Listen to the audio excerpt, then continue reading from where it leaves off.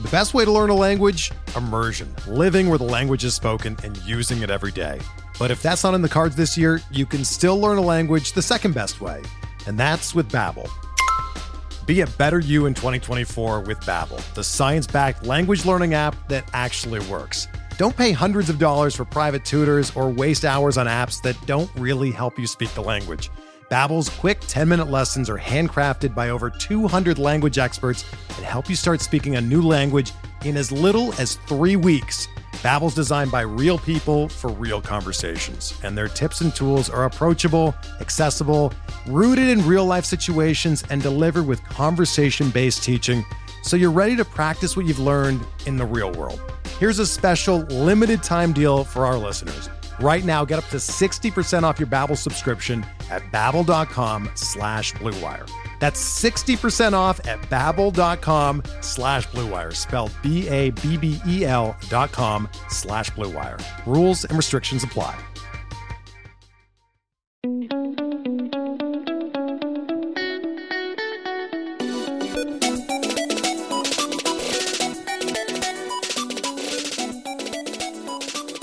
Hello and welcome everybody to the Keep or Cut podcast. This is episode 17.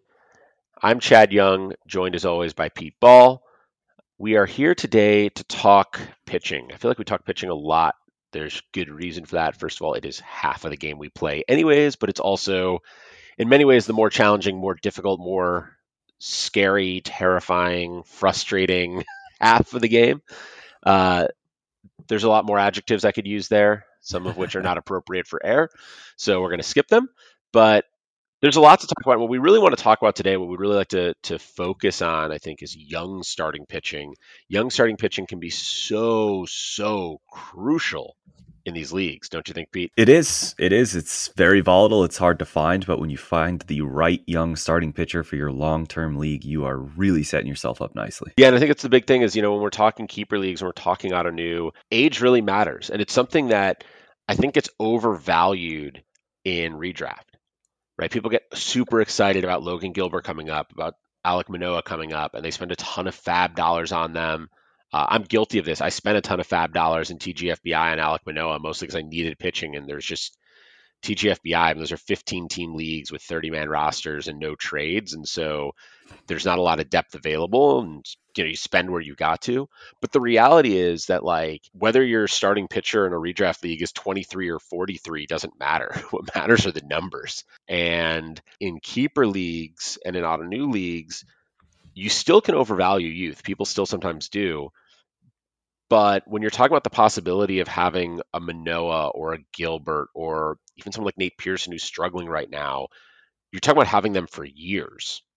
Whereas compared to like a Scherzer, you don't know how long it's going to be before he starts to fall off. Hasn't happened yet, I guess. It looked last year like he might be starting to slip, and maybe not anymore. So, but that ability to build for the future just makes such a big difference. It does, and I mean but again, this speaks to the volatility of it. So you brought up, spending all that money on Manoah this year. Well, last year, if you spent all that money on Ian Anderson or Tony Gonsolin, it worked out great. So even though they were a young prospect, it worked out great. But if that was a keeper format, it hasn't been as great this year with those particular players, which I think, again, you're going to hear me say this word a lot today, folks. It's volatile. It is all over the place. It's such a fitting topic for our podcast, Chad, because we use the term the long haul all the time. And you've got to be willing to, if you invest in a young starting pitcher, say, I'm investing for the long haul. I'm not going to add Alek Manoah because he dominated the Yankees and then drop him because he got blown up by, I can't even remember who it was. It was the Marlins.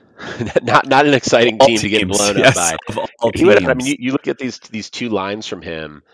Against the Yankees, he threw 6 innings with 7 strikeouts, 2 walks, 2 hits, no runs. He had a 1.80 FIP in that game. In his second start against Miami, he went about half as long. He threw 3 in the third innings. He had 5 strikeouts, which that piece looks good, but walked 3 over 3 in the third. He only gave up 4 hits. 3 of them were home runs. That's not going to go well for you. And what's really interesting is his first game. One of the few things about his first start that I didn't love was he had a 30.8 ground ball percentage, which is a little low, right? You want pitchers keeping the ball on the ground, especially man, having only that small a number of ground balls at Yankee Stadium is not something that I would usually feel good about, but it worked for him. He came back against Miami and he had a 44.4% ground ball rate. He only gave up 4 fly balls the whole game. 3 of them were home runs. Right. And how much of that, when we look at 2 starts and we're looking at ground ball rate, how much of that is just like the team's approach to the pitcher that day based on the film? Like, all right, here's what we're trying to do. All of that could factor into that, which again underscores the idea that you've got to be patient. You've got to be patient. Those of us that were patient with Tarek Skubal, and I really want to hear you talk about that piece at some point today, Chad. We're reaping the benefits now, baby. What was that? 11 strikeouts yesterday. He was on fire. I watched the last inning of his outing, which I think was just the 5th inning because he got his pitch count up really high. And he was still throwing like 97 mile an hour. He was coming right at Jose Abreu. He was going right at that awesome lineup, which, by the way, mashes lefties. Now, I don't mean to go on some rant about Skubal, right? But if you got to be patient with these young starting pitchers. That's my point. Yeah, I think that's right. We will talk more about Skubal later. Before we get deeper into young starting pitching, because there's a lot to talk about here, let's talk a little current events. So just in the last 24 hours, Major League Baseball, the entity, has basically come down and said, all right, the sticky stuff has to go, and they're going to do something about it. There is a report that came out late yesterday that starting as soon as June 14th or around June 14th, something like that, they're going to be doing 8 to 10 random checks of pitchers per game. They're going to do them as innings are ending or as pitchers are coming out. So this isn't a middle of the inning, let's take a little break and see if the pitcher's got any pine tar. This is while we're at commercial and nothing else is going on anyways, let's see what's up. This is their attempt to get rid of the grip enhancers. So there's a lot to unpack here. I think the place to start is for people who are unclear why this matters. Pete, do you want to talk a little bit about why baseball is trying to crack down on this, or why they should? Sure. So first, I think it's coming from Theo Epstein, who took a new position with Major League Baseball. And this is conjecture on my end, but I've read a few things that would suggest it was him. That's basically trying to get more balls in play. And obviously, we know strikeouts are up across the league. And a lot of that does, well, according to, again, who you read, a lot of that has to do with foreign substances used by pitchers. Now, there's 2 different things that pitchers around the league are doing. The first one is something that, from what I've heard, hitters don't have a problem with. And that's pitchers trying to get a better grip on the ball. And look, I'm sorry, if there's a guy who's Alek Manoah sized on the mound throwing 99 miles an hour in my direction, meant to be like 1 foot in front of me, well, yes, please make sure that man has a good grip on the baseball. But then there are others who are using certain substances, not your, Giovanni Gallegos sunscreen mixture with whatever else it was, but are using substances that are meant to increase RPM, that are meant to give more break on pitches, and basically make it almost impossible for hitters. I mean, you definitely don't need me to tell you that it is difficult to hit in Major League Baseball.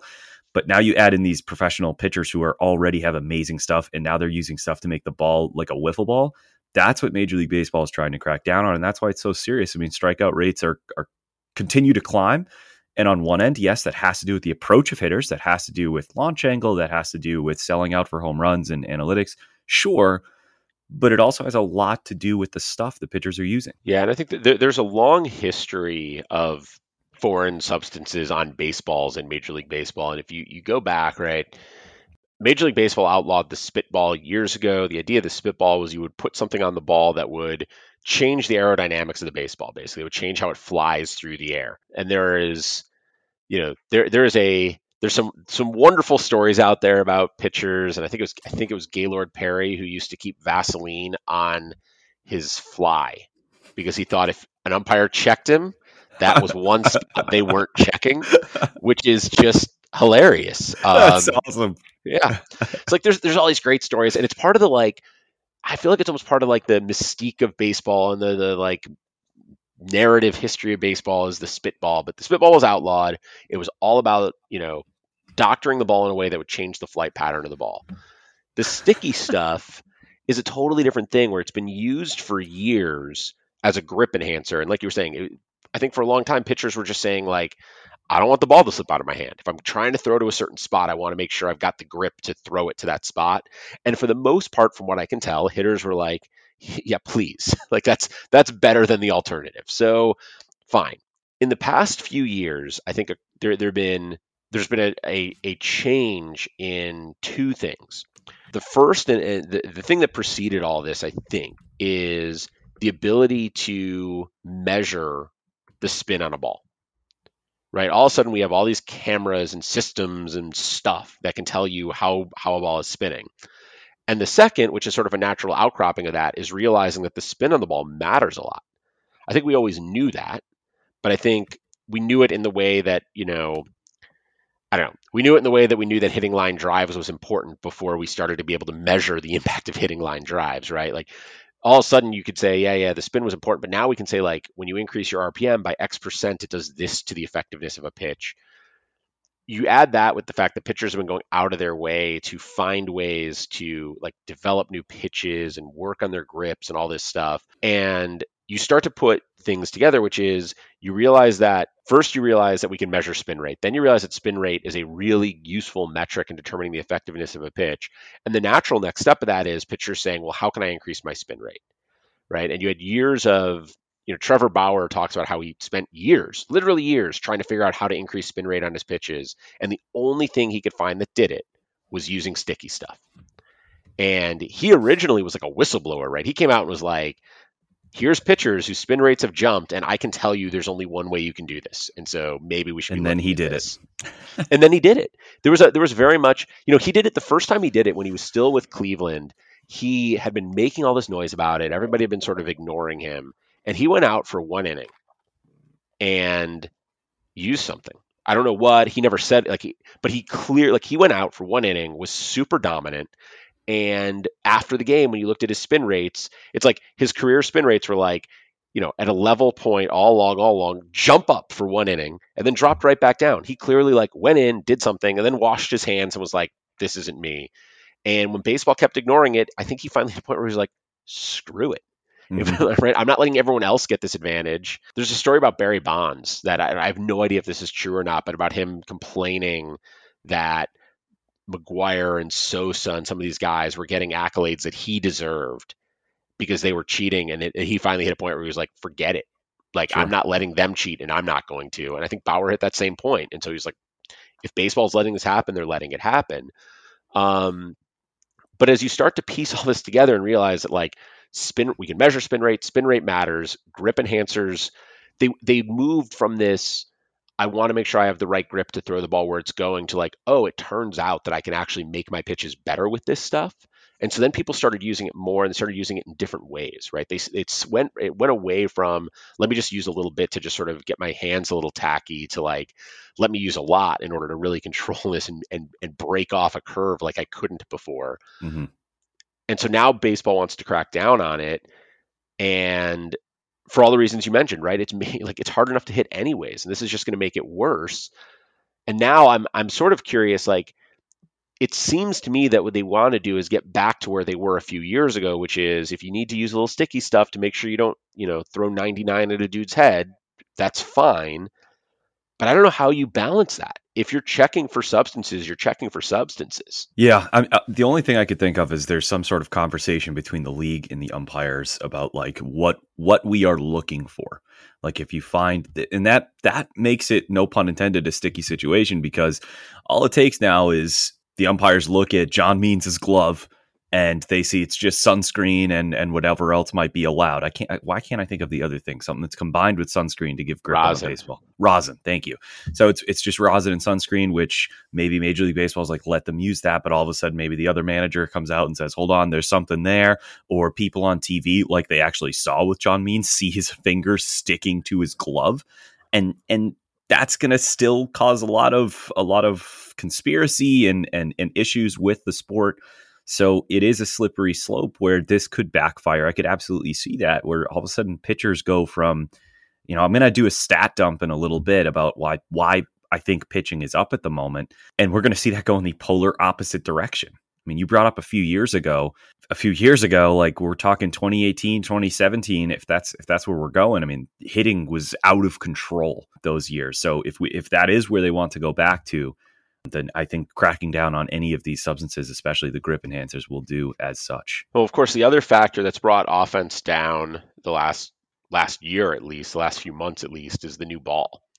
Right. And so like that, I assume isn't going away. Although, if you remember, I think it was 2017 that at the All-Star break, offense increased dramatically, and there's a bunch of research. I don't think baseball ever said anything officially, but there's a bunch of research that suggested they changed the ball and started using a different ball for the second half of the season. And then it led to that huge homer jump. And then now we're going back the other way. So if that's true, then maybe they will change the ball mid-season, because maybe they have in the past. But it seems like they're trying to trial and error their way into the offensive environment they want. Which honestly, I guess I'm okay with. It just makes fantasy a nightmare because it's so unpredictable. I mean, yes, pitching itself is unpredictable. It's volatile, like I said, and there's that word again. I'm going to continue to say it. But I mean, trying to predict the baseballs is just a useless activity. But I also think that we might be overreacting to this improvement in league-wide pitching for a multitude of reasons. I mean, first of all, last year was so weird. So if in ramping up for the season, pitchers are ahead of hitters, then, and which is usually the case, then that explains at least a little bit of it. Another part of it is it hasn't completely heated up yet. I mean, it's in the 90s here in Boston. So, I mean, it's now starting to heat up. But as the summer begins to roll on, I think we're like usual going to see an increase in hitting. I also think part of it has been a little bit of luck. I know that so I listen to Fantasy Baseball Today, like I bring up all the time, like a commercial for them. But they've been focusing largely on BABIP, which league-wide BABIP, which in April was 283. In 2020, that was 292. And your initial reaction might be like, all right, so 9 percentage points. That's league-wide. That's massive. That's a massive difference. Yeah. Right. And in May, that went back up to 292. Here in June, it's at 290. So I think things are beginning to level off a little bit. I tried to look at strand rate and home run per fly ball. Here in June, in this very small sample, home run per fly ball rate is up. I don't know how much stock to put into that, but every month so far this season, April, May, and June, so a small sample, but that's what we're dealing with. Batting average has gone up every month.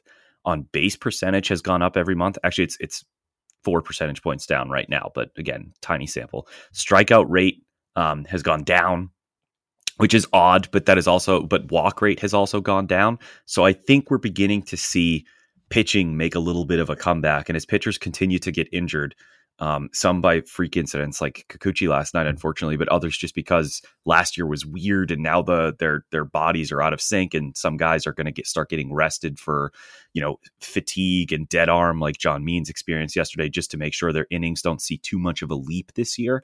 As we continue to see that, I think hitting is going to continue to come back. So I don't want to overreact to the fact that I personally I certainly went pitcher heavy this year. I mean, definitely in our pitcherless staff league, I went pitcher heavy, but I'm not ready to say that was a failure. Talk a little bit about that draft strategy. You did that. You and I were in 3 drafts together. We were in the pitcherless staff league, we were in a pitcherless community league, and then we are co-managing a team in the pitcherless podcast network league, a team that is not doing very well, actually. Although it is now. It is now. Yeah. Yeah. We're on our second straight good week. So maybe we're starting our climb back into the playoff picture there. But, all 3 of those, I was a tempering influence on you in the one we co-manage. And so we went a little bit less pitching heavy there, but all 3 of those, I saw you go very pitching heavy. It seems to be what you always do. How does that tie into this conversation we're about to have about young starting pitching? I find, here's the word again, young starting pitching even more volatile than veteran starting pitching. Right now, it really stood out to me at the beginning of the year during draft season when you were like, "There's one safe starting pitcher." Not like I said there was 3, and you're like, "There's one." I was like, you know what? I kind of see where Chad's coming from because, and obviously, look, Garrett Cole has been tremendous, but bottom line, pitching is so volatile that it's hard to predict. So my strategy all along was get as many guys who I think are more likely to be reliable than not. In the staff league, that was definitely my strategy. And look, I think I'm going to bring myself to 500 this week. I'm up 9-1. and my rotation has completely hit. When you look at it like Ian Anderson, Trevor Bauer, Jacob deGrom, Corbin Burns, Trevor Rogers, my bullpen, Josh Hader, Mark Melancon, I even got like Rich Hill. It's loaded, but it's also had to deal with injuries, right? DeGrom spent time on the IL, Corbin Burns spent time on the COVID list, and I was able to absorb those injuries because of my depth at starting pitching. And I just thought I can deal with losing hitters. Like I'll be able to cope with that better than trying to rely on free agency to cope with losing starting pitchers. And that was kind of my mindset all along. So where does young starting pitching fill into it? Well, I'm going for veterans up top. I'm not going to take a lot of risks there. That's where, I'm looking at getting those 2 aces in either the first 3 or 4 rounds. But later, those higher upside starting pitchers, I'm more likely to invest in them than other owners because I can. Like I don't have to take the safe Aaron Savale, or I don't know why he's the only one that's coming to mind. Maybe John Means. No one really saw this. Well, I shouldn't say no one saw this breakout coming, but I think most people before the season viewed him as like, okay, he could be a safe like mid-3s ERA type guy. I'll take him. Whereas I was more likely to invest in maybe Trevor Rogers or somebody like that because I had that upper crust available so I could invest in the young starting pitching. I just don't think it's smart where if your investment in young starting pitching is your entire rotation, I do think you're kind of setting yourself up to be a disaster. I referenced the ESPN Player Rater last episode. Right now, out of the top 20, so I'm looking at a very small group. This is a very elite small group. Out of the top 20 starting pitchers on the ESPN Player Rater, only 5 of them are under 27 years old. And one of them is Shohei Ohtani. And that really doesn't count because if we were just rating his pitching, he would not be a top 20 starter to this point. As good as he's been, he wouldn't fit into that top 20.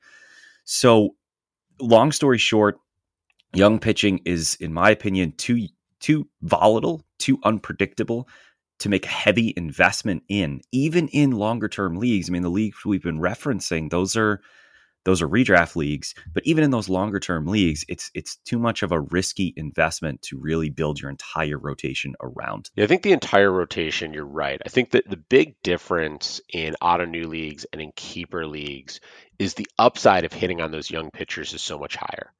Right. Older pitchers, yes, you do get, Scherzer's getting up there and still pitching well. And Verlander seems like he might be able to pitch basically forever, even after this latest surgery. I hope so. Yeah. I mean, you definitely get pitchers who last a good long time. But you also get pitchers who get hurt and lose effectiveness, right? You also have the Madison Bumgarners of the world who it all seems to fall apart rather suddenly. And so with those older pitchers, you're running a lot of risk and you can't necessarily count on them for the long term. And in a redraft, the strategy you're talking about of like go get aces early so that you can invest in upside later. In keeper leagues, in auto new leagues, that shifts to have a rotation built before you show up to your draft that it gives you a solid baseline so that in your auction or in your draft, you can invest in upside, right? It's still the same goal of being able to invest in that upside because that's where you can, that's one of the big places you win leagues is by having your upside break out and provide the value you hoped they could. In auto new leagues, if you can show up to the draft and have a pair of aces already on your roster, then you don't have to go spend on them and you don't have to save the money for them. It just changes everything and it gives you a little bit of baseline. The challenge with any of these strategies, and you're talking about pitching being volatile, in one of my auto new leagues, a team I co-manage with Niv Shah, who is the man behind auto new, we went into the season with a very intentional strategy to play upside on starting pitching. We have an inexpensive, a $13 Hyunjin Ryu, and a $7 Zach Gallen. Those guys were the anchors of our rotation. In the auction, we also added a $15 Zach Plesac to sort of, be a solid number 3. I don't think we expected him to be an ace, but we thought he could slot in there. And Jose Urquidy, who we really like to just be a guy who gets you plenty of innings and sits in the middle of that rotation, right? So, but the rotation was built around the upside of Domingo Germán, Tarek Skubal, Tristan McKenzie, Nate Pearson, Davy Garcia, Sixto Sanchez, Tony Gonsolin. In season, we picked up Danny Duffy, and none of that's worked out.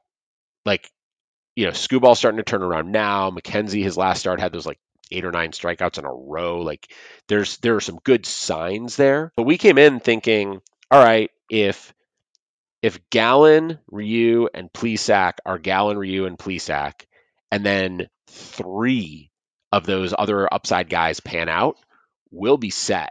And instead, Gallen's barely pitched. Ryu had looked great until his last couple starts, and his overall line is good, but not as good as we hoped it would be. Plesac's been bad and now is hurt. And those young pitchers I mentioned, not one of them has really been that good. Like I said, Skubal's been good lately, but there isn't one of those pitchers that I look at and think like, yep, that was what we were hoping for out of him. Yeah. I mean, it again, I'm going to use the word again. We are now keep or cut or volatile, and it's volatile. And especially when one of those upper end guys doesn't come through, that's when it gets really difficult. And so going into drafts, and again, this is a different approach because Chad obviously referencing Ottoneu, and we're talking long term, and the leagues I'm referencing were redraft. But I was looking to get like 4 to 5 top 40 pitchers with the understanding that 2, maybe even 3 don't pan out because those later investments in young starting pitchers, if you got to rely on them, it might not work out. Yeah, it's almost unavoidable that some of them aren't.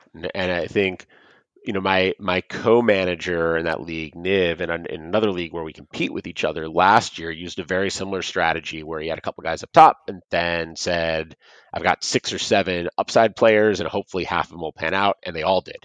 And he ran away with the league because when all of your upside plays out, but there is this advantage to, the advantage that we have now in that team, as bad as our pitching's been, we can look forward to next year, and we still have half a season left this year. I don't think we're going to be able to turn around and win that league. I don't think we're even going to be close, but we can look forward to next year, and I still think Ryu is going to be fine. Gallen should be healthy for next season. Now Skubal is emerging, and maybe he becomes sort of a third key cog there. And then we get the second half of the season to see, does Tristan McKenzie break out? Does Nate Pearson break out? Does Davy Garcia break out? Does Tanner Houck break out? Does Tony Gonsolin come back healthy? Right? And again, if a bunch of those guys, half of those guys, 3 of those guys step up and perform the way that we hope they can, then we go into next season with Ryu and Gallen, and let's call it Skubal, Gonsolin, and Pearson. Let's say those are the 3. In the meantime, we've also made a couple of trades. We traded for Jack Flaherty, and we traded for Ian Anderson. So now there's a rotation being built there that we can feel really good about going into next year's draft, so that next year we don't have this problem. And I think that was sort of our, that's the fallback plan of this vision, right? The fallback plan is, plan A is our top 2 guys stay healthy, half of our other guys break out early, and we've got a good rotation for the entire 2021 season. The backup plan is we still have a lot of upside for the future. And that's the beauty of keeper leagues, right? I mean, you can invest in the young starting pitching and it not work out year 1, and then it works out tremendously year 2 or 3. I want to add that like Zach Gallen is a part of that young starting pitching group, by the way, at just 25 years old. I mean, that's a pretty awesome young core.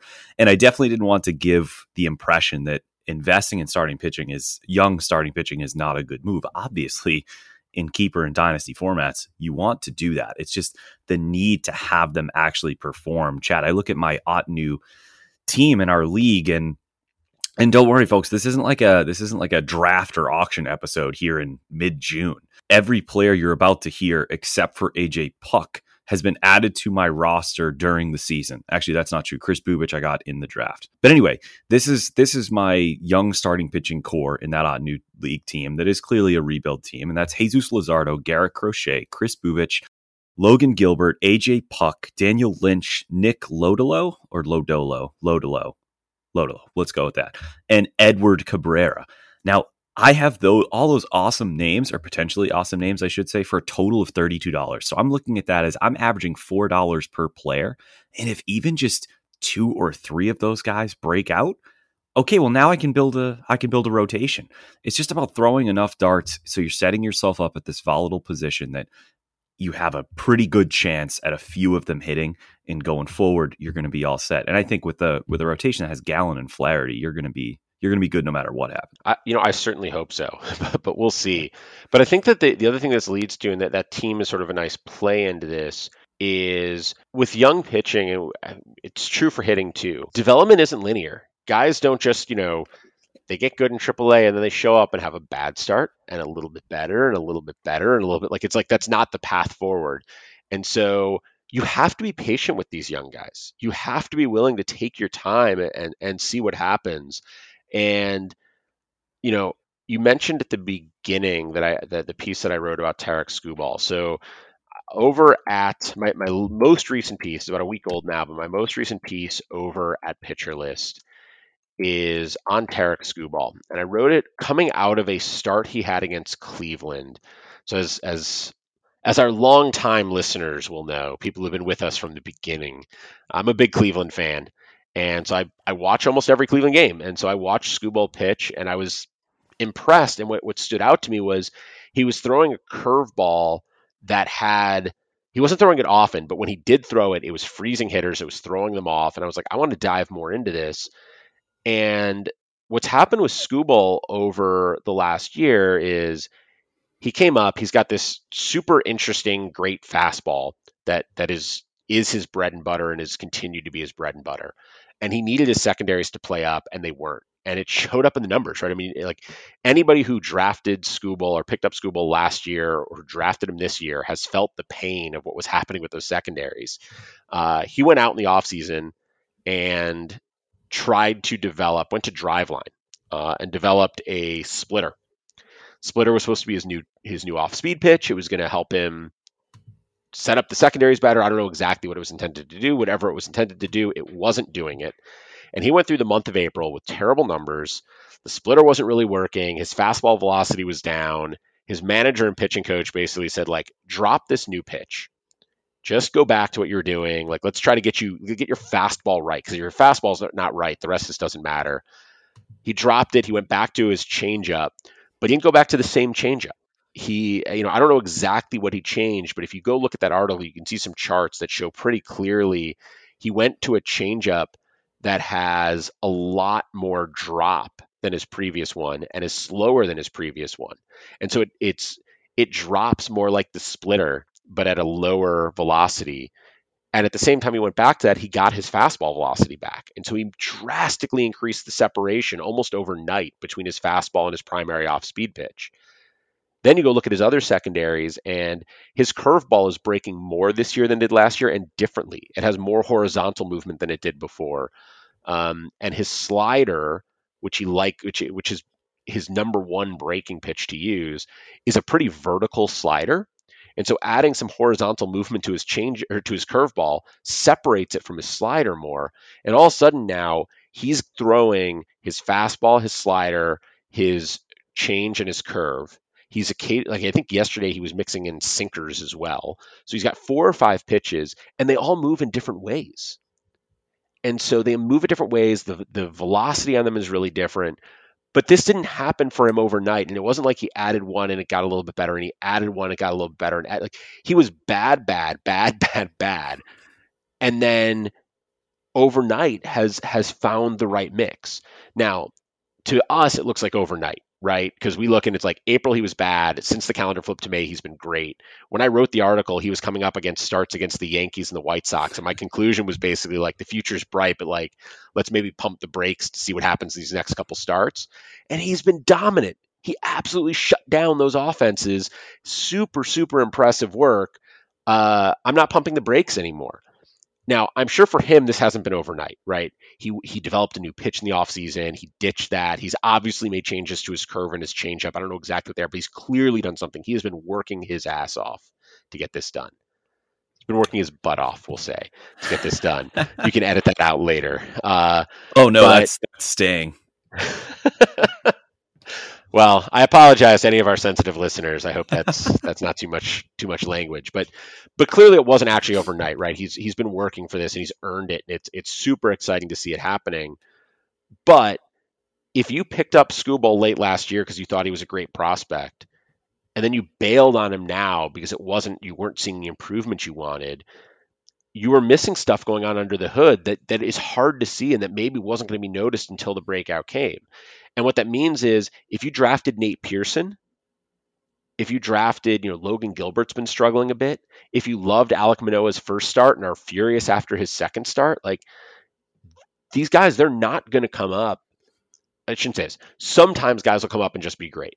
In general, that's not what's going to happen. They're going to come up, they're going to work through some stuff, they're going to figure some stuff out, and things might get worse before they get better in some cases, right? It's not a linear path. And so it's really important to, like, in keeper leagues, in auto new leagues, to think about how is your roster structured and how many spots do you have that you can dedicate, and like, do you have enough depth to sit on Nate Pearson for this entire season, knowing that this entire season might be awful, but that doesn't necessarily change his future? And then do you have the, what are you going to do in the offseason if this season is awful? Do you keep him? Do you wait? Do you get rid of him and hope you can buy back cheap again? Like, it's a really tough decision, but it pays off when you hit in the right guys. And I think there are probably managers out there who dropped Skubal sometime in April and are kicking themselves now. I was one of them, and I was able to add him back. So just that one little piece of like relief for myself to throw that out into the atmosphere. But it's an awesome analysis, and it's such a great example of why you need to be patient with these young starting pitchers. And I would argue that if you are one of those teams rebuilding, maybe you're not targeting, I don't know, who's a hot pitching prospect at the moment. Maybe you're not targeting like Nick Lodolo, right? Like he's off to this amazing start in Double-A. Maybe instead you're targeting Mackenzie Gore. Maybe instead you're targeting Nate Pearson, because those guys, why don't they have just as much upside? But right now their value is a little bit lower. Not to turn this into another rebuilding conversation, but their value is definitely lower than where it was a year ago, even 2 years ago. And all it takes are these changes that to us, yes, are overnight, but to them are exhaustive, but it is their career. And all of a sudden they're a whole new pitcher. So I'm more excited about Skubal than I was before. Definitely check out Chad's piece, but invest in young starting pitching. Just make sure you're setting yourself up to have enough starting pitchers where even if 2 or 3 of them fail, you're still shaping up to look okay. Yeah, I think that's exactly right. Is you need to have a couple of guys who are reliable along with the upside. And the advantage of the upside is that you hopefully hit on guys that become reliable. Like, my hope is that Skubal now pitches like this the rest of the year. And on that team where I have no pitching this year, now I've got Gallen and Ryu, and I get to add Skubal to that, right? And I get to feel like he's reliable going into next season. And the reality is, reliable doesn't necessarily have to mean aces, right? You don't have to have, if we say go get 3 reliable starters or 4 reliable starters, you don't have to have DeGrom, Bieber, and Cole. Those don't have to be your 3 reliable starters. It is great to have an ace up top or even 2 aces up top, but there are plenty of guys who I think fall into that middle group where, you talked before about Kikuchi. I think Jose Urquidy falls into that bucket for me. Aaron Savali is not a bad option there. Of guys, Dallas Keuchel perhaps, of guys who, like, they're not going to be aces. They're probably not going to carry your rotation, but you can plug them in. You can get good numbers out of them. You can feel good about starting them. And like, it gives you a foundation and a baseline to experiment around that allows you to then find those breakouts, because you need to find some of those breakouts somewhere. But if you don't have a strong enough foundation to weather the storm when those breakouts don't work, it's all going to fall apart in a hurry. So I think that kicks an interesting conversation regarding pitching about format, because I would agree with that, especially when it comes to standard points leagues, Ottoneu points leagues. Like, there's this middle class that you can invest in them, especially this year, and it's going to look okay. And that allows you to, like you said, I like the word experiment with younger starting pitchers, right?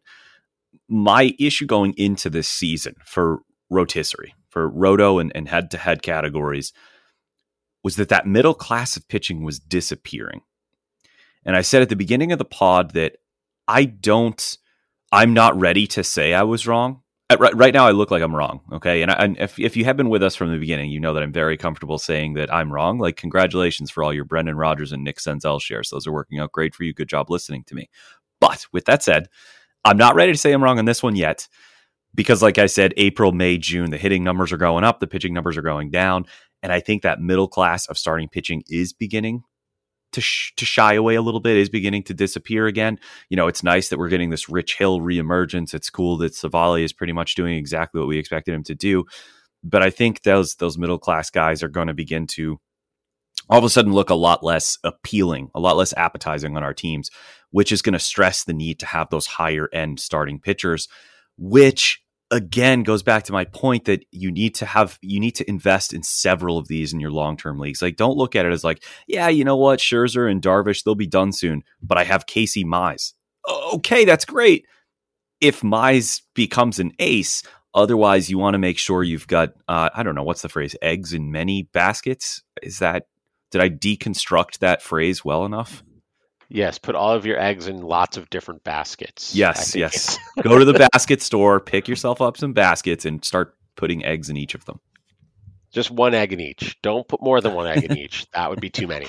Yes. No. Mize is another good example of a guy who, if you bought in on him early, you hopefully have stuck with him. His overall line this year is starting to look better and better. Last year it was ugly. Last year he had a 6.99 ERA, a 6.47 FIP. His strikeout rate was down under 20% when he was walking almost 10% of hitters. Like, there was a lot of ugly there. And early on this year, like if I go back through 4 starts, so he started the season with Minnesota, Houston, Oakland, and Kansas City. And through those 4 starts, he had a 5.23 ERA, a 6.38 FIP. Since then, so I'm pulling up the numbers again, he has a 2.45 ERA and a 3.93 FIP. So he's pitching a little over his head right now. He's got a 193 BABIP over those last 7 starts. But he's been good.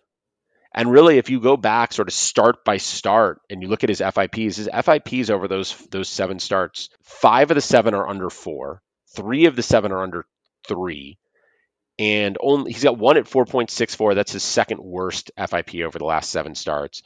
His last start against Chicago, right, tough team in a tough park, he gave up 3 home runs. He has a 6.99 FIP, but only a 3.92 xFIP, right? And so, he's been so much better after 7 bad starts last year, I think it was, and 4 bad starts to start this year.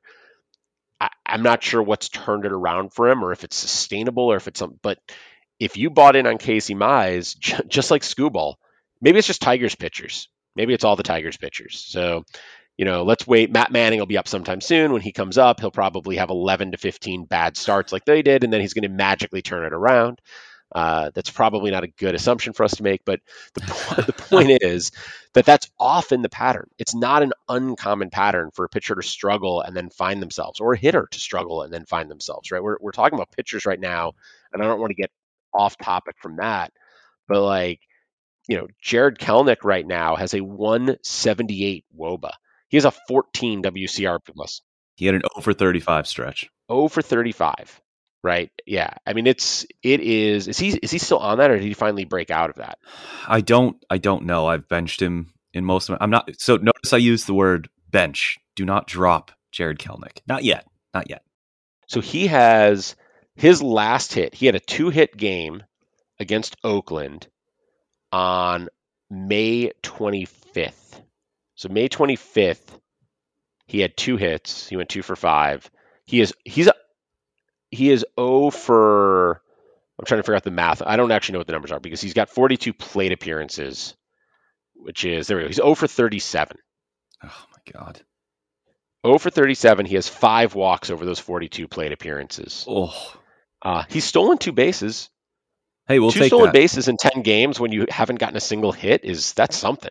But the point is, like, that doesn't change who Jarred Kelenic is. And it doesn't change the fact that a few weeks ago, you looked at him and were like, this guy is maybe the best hitting prospect in baseball and his future is super bright and he's going to be a star.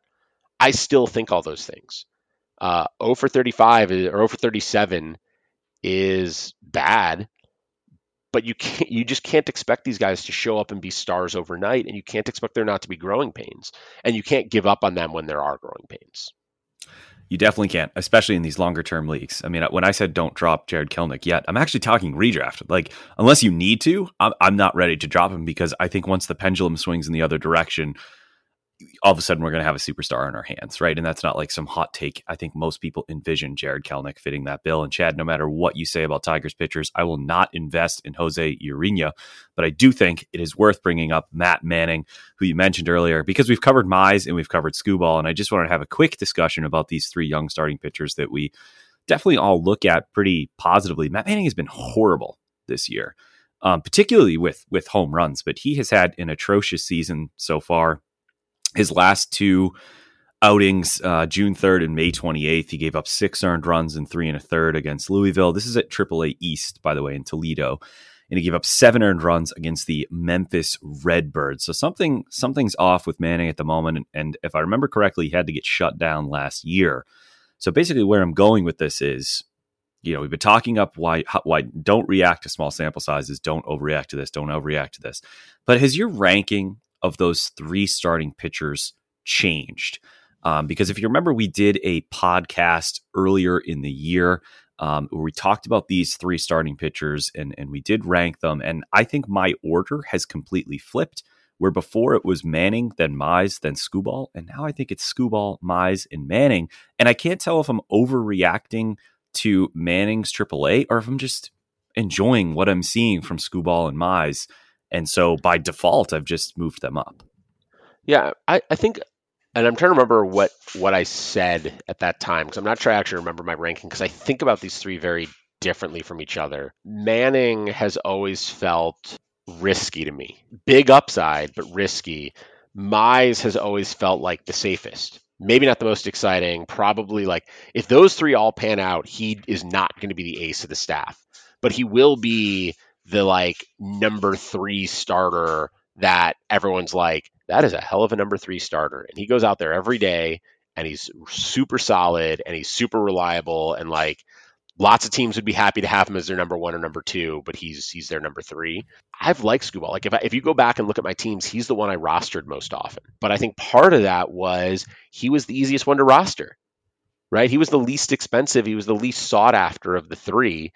And so, I mean, maybe this goes to my philosophy on pitching prospects in general. It's like, I don't really trust myself to pick the best pitching prospect. So the one I want is the one that comes at the lowest cost, because I think they're sort of all lottery tickets anyways. But that's yeah, a really interesting strategy.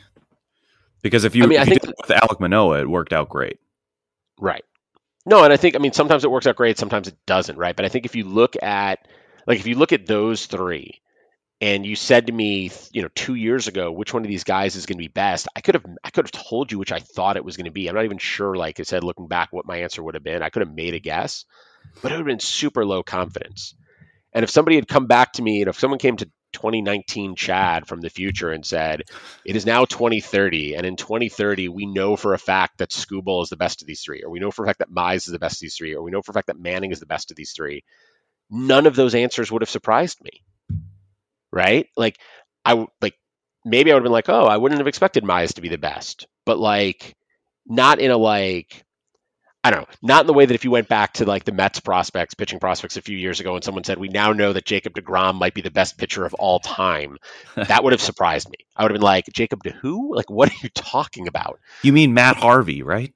Right. That's exactly right. Like, I think you've got the wrong guy, but no, there are obviously things that surprise me plenty with pitching, but the point of that is that, like, when I'm looking at pitching prospects, I look at scouting reports and there are guys I'm more excited about rather than less. I'm a big Logan Gilbert fan. I like what the Mariners have been doing, and I'm a big George Kirby fan. I have George Kirby in a bunch of places. Why do I have George Kirby in a bunch of places?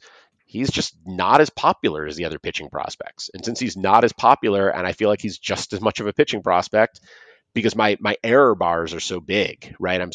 There's such a wide range of outcomes for all these guys. Like, I just don't have the desire to pay top dollar for top pitching prospects when I can pay lower dollar for lower pitching prospects. And like, I don't know, you look at the top pitchers in Major League Baseball today, and like, DeGrom wasn't an elite prospect. Bieber was not an elite prospect. He was like widely regarded in some circles, but he wasn't he wasn't a top 10 prospect, something like that. Garrett Cole was an elite prospect, right? I mean, you go like there's all these like different directions you could go. There's plenty of top prospects who don't pan out. There's plenty of bottom prospects who do. And so, and I think it's more true with pitching than it is with hitting. And because of that, when it comes to pitching, yeah, I'm more likely to just bet on the guy who costs me the least amount. So my approach is definitely similar, but it's not necessarily with the prospects who are lower ranked, right? Like I'm not looking at the bottom half of the top 100 prospects and be like, all right, who's available who I can just get for a buck or add off free agency in my keeper league. But I'm looking at the pitchers who had all this hype, or maybe a highly regarded prospect, and then flopped. Right. And we were getting at this earlier with Nate Pearson, and it looks like right now Mackenzie Gore, maybe Matt Manning as well, though I think that would be an overreaction to put them in the same category because Pearson struggled at the major league level. But that's why, I added, or I just traded for Garrett Crochet in that Ottoneu league. Like those guys who maybe have struggled a little bit, and Crochet his numbers aren't that great this year. But there's fatigue on them. That's the word I'm looking for. There's this prospect fatigue, and those are the guys I can swoop in and say, all right, and now I'm getting a guy who's like major league ready, who's got some experience, who still has as much potential as he had yesterday, as he had a year ago. It's just people aren't as excited about him anymore. Someone brought up a good point. I can't remember who it was, where they were comparing Alek Manoah to Tarek Skubal. And like all the hype is with Alek Manoah because he just got called up. But if Skubal got called up at the same exact time, we would probably be more excited about Tarek Skubal. So there's this element of fatigue that I like to take advantage of. It doesn't always work out, right? Because some guys just stay bad, but sometimes it does. And when it does, that's a nice boost to your roster, especially in those longer term leagues. Yeah, I think that's exactly right. And I think, for me, I agree. It's not just looking at the back half of the top 100 or something like that. I love those post hype guys, those guys who have fallen but still have the same potential. I'm also a big fan of command and control guys. I believe that if a guy can hit their spots, they can often learn to add velocity and fix their stuff and grow from there. And so what I'm doing usually if I'm looking at pitching prospects is I'm looking at scouting reports to find scouting reports of guys I like. And then having found those, then I go back and look at what they're going to cost at a draft or an auction and go for the cheapest ones, right? Sure. Here are 7 pitching prospects I like. So it's not necessarily the guy who's, number 89 on the top 100 list. It's just the guy who I really like based on what I'm reading about him that isn't going to cost as much somewhere else. So that's sort of the path I take on pitching prospects. And sometimes it works, sometimes it doesn't.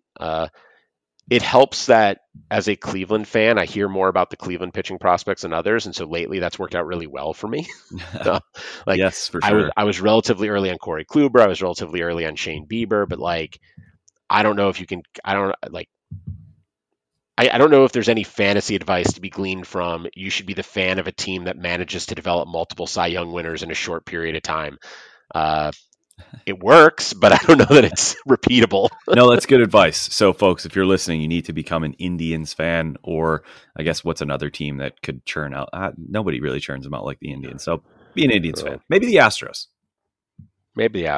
Although with the sticky stuff going away, the Astros. Oh, yeah. Oh, boy. Some of their methods are going to be called into question. I think so. Before we actually get to the auto question of the day, actually, that's a last thing. Are there any pitchers that you're fading right now because of this sticky stuff crackdown?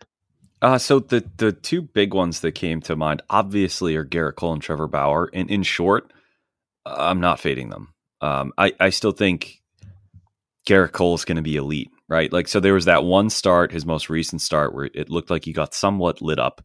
And it was the same day where we got those tweets that they were cracking down. And so, look, if we're going to call it straight here, sure, I bet Cole saw those and said, you know what, today's probably not the day to use my secret serum that I get from the backs of frogs. But his RPM was still up from where it was, pre-breakout with the Astros. So it was still solid. I mean, he was still really good. He generated a lot of swings and misses. I think that's, if you're looking to trade Garrett Cole or Trevor Bauer now, I think you're really overreacting. I do think it could have more of an impact on Bauer than it does on Cole. especially since he's so outspoken against the league. I wouldn't be surprised if there's like we're going to check his glove every time he goes out there. Like that just would, that's how the world works. That would not surprise me at all. But I'm still not ready to fade a guy who's like, I don't know, top 3, top 5 so far this year, starting pitcher. I do think, again, to kind of circle back to that middle class of starting pitchers, if this is as rampant as the league thinks it is, as some people think it is, well, then we should maybe expect to see sort of a league-wide lessening in starting pitchers, like John Means, right? That clip of his hand sticking to his glove the same year he's having a breakout. Could it impact him? Sure, it could, but at this point, it's just conjecture. So to answer the question, no, I'm not fading anyone. I'm just sort of monitoring it, waiting for the shoe to drop and seeing, where the chips lie, to see how many more cliche statements I can fit in there. I think that's right. I agree. Cole and Bauer are the names that come to mind. I think the thing with Cole and Bauer is that they're good pitchers. Before the season, I was pretty vocal that I didn't think Bauer was elite. I thought he was more like a top 20 guy than a top 10 guy, and it hasn't played out that way.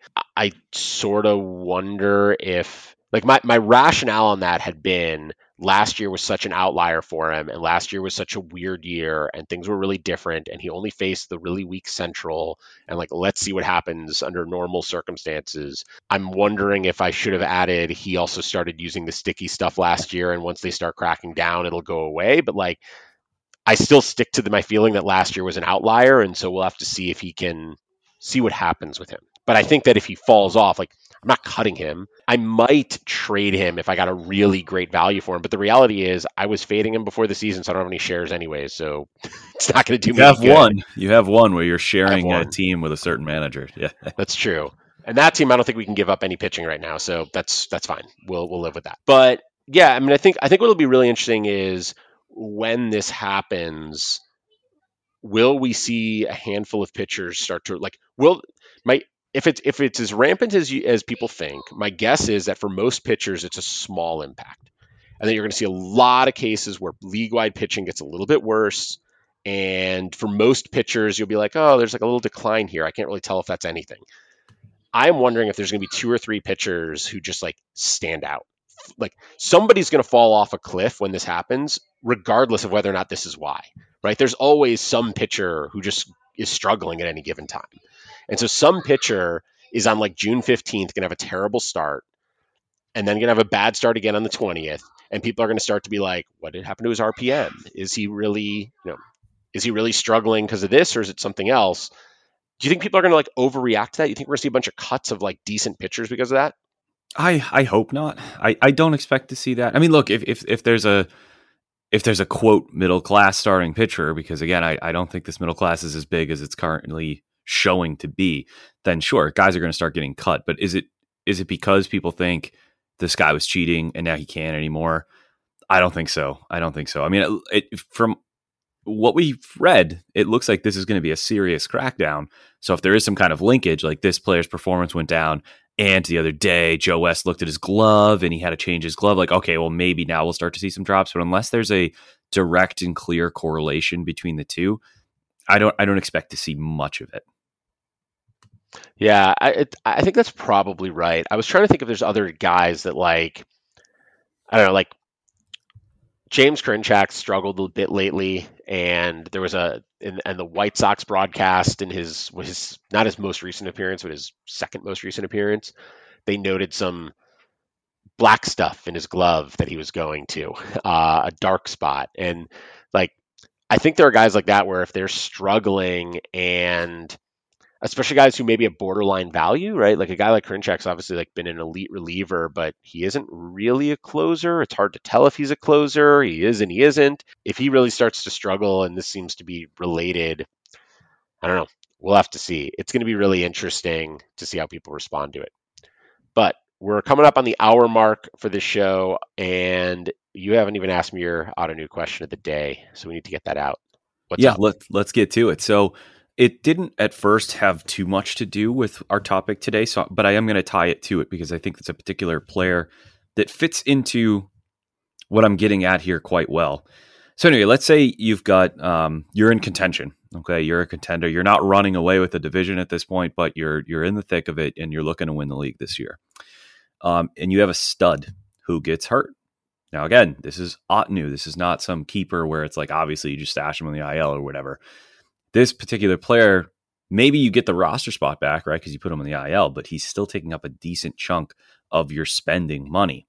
So let's say this player gets hurt. You're right up against the cap. Maybe you've got like $1 free to spend on free agents.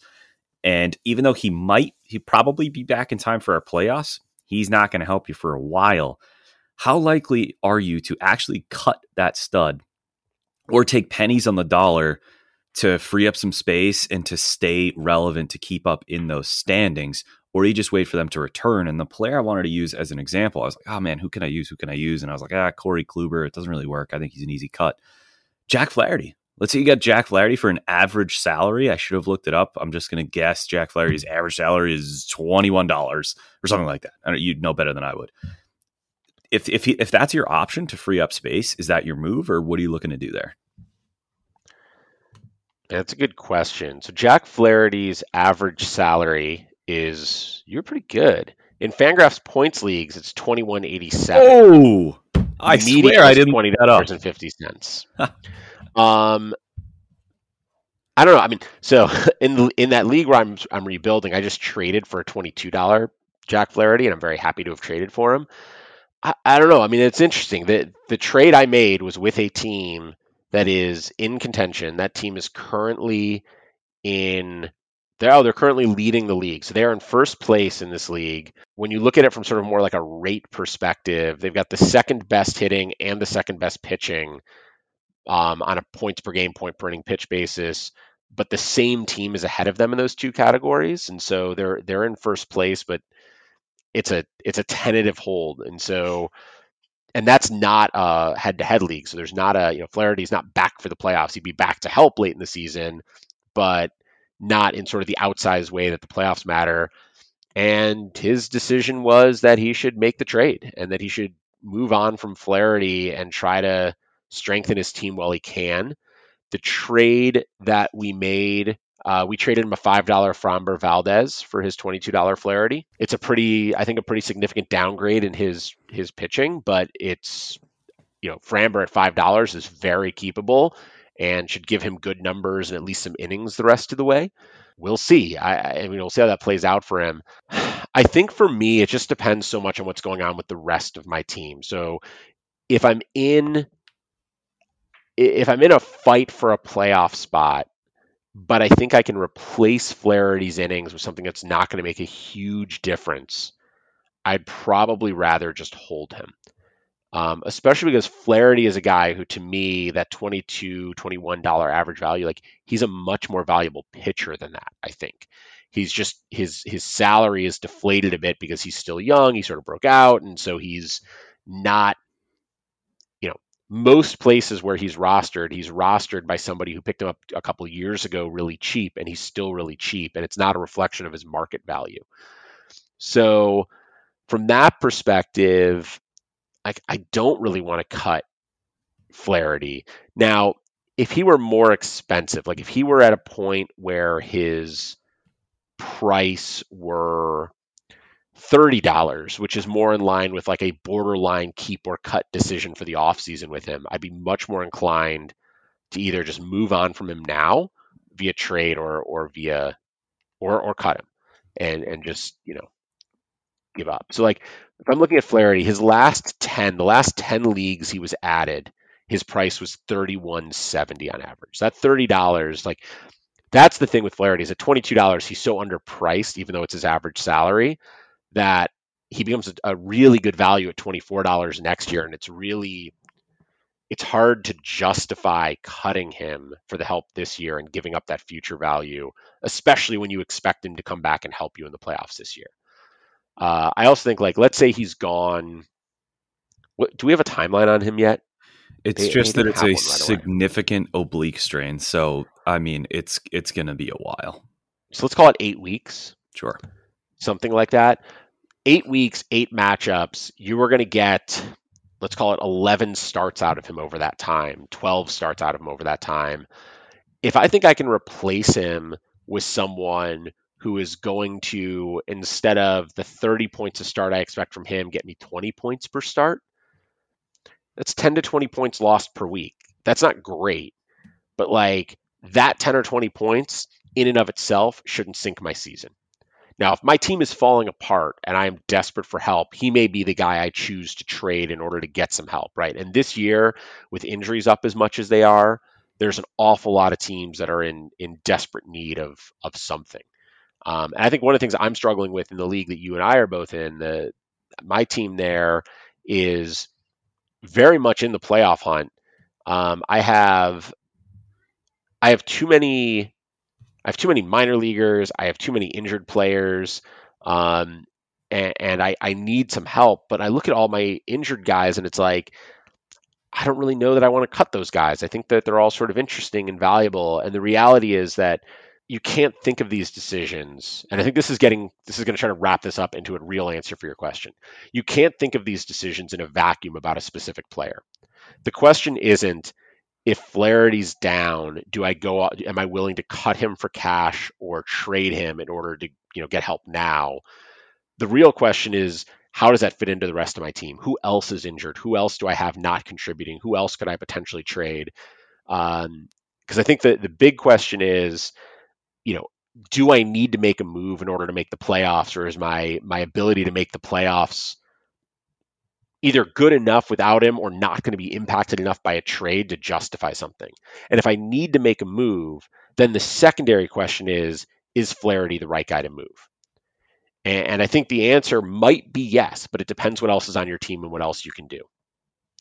That makes total sense. I mean, obviously you want to exhaust every option before getting rid of a player like Jack Flaherty. And within that, I thought there was a pretty good point that like Flaherty at $20, that might be the going rate, but the going rate might actually just be a bargain because he's only going to get better. He's so young. He's so good. But again, getting back to the question, I agree with you. I think a player like Jack Flaherty, I mean, we've spent so much of this episode talking about how volatile starting pitching is, how difficult it is to find reliable aces up top.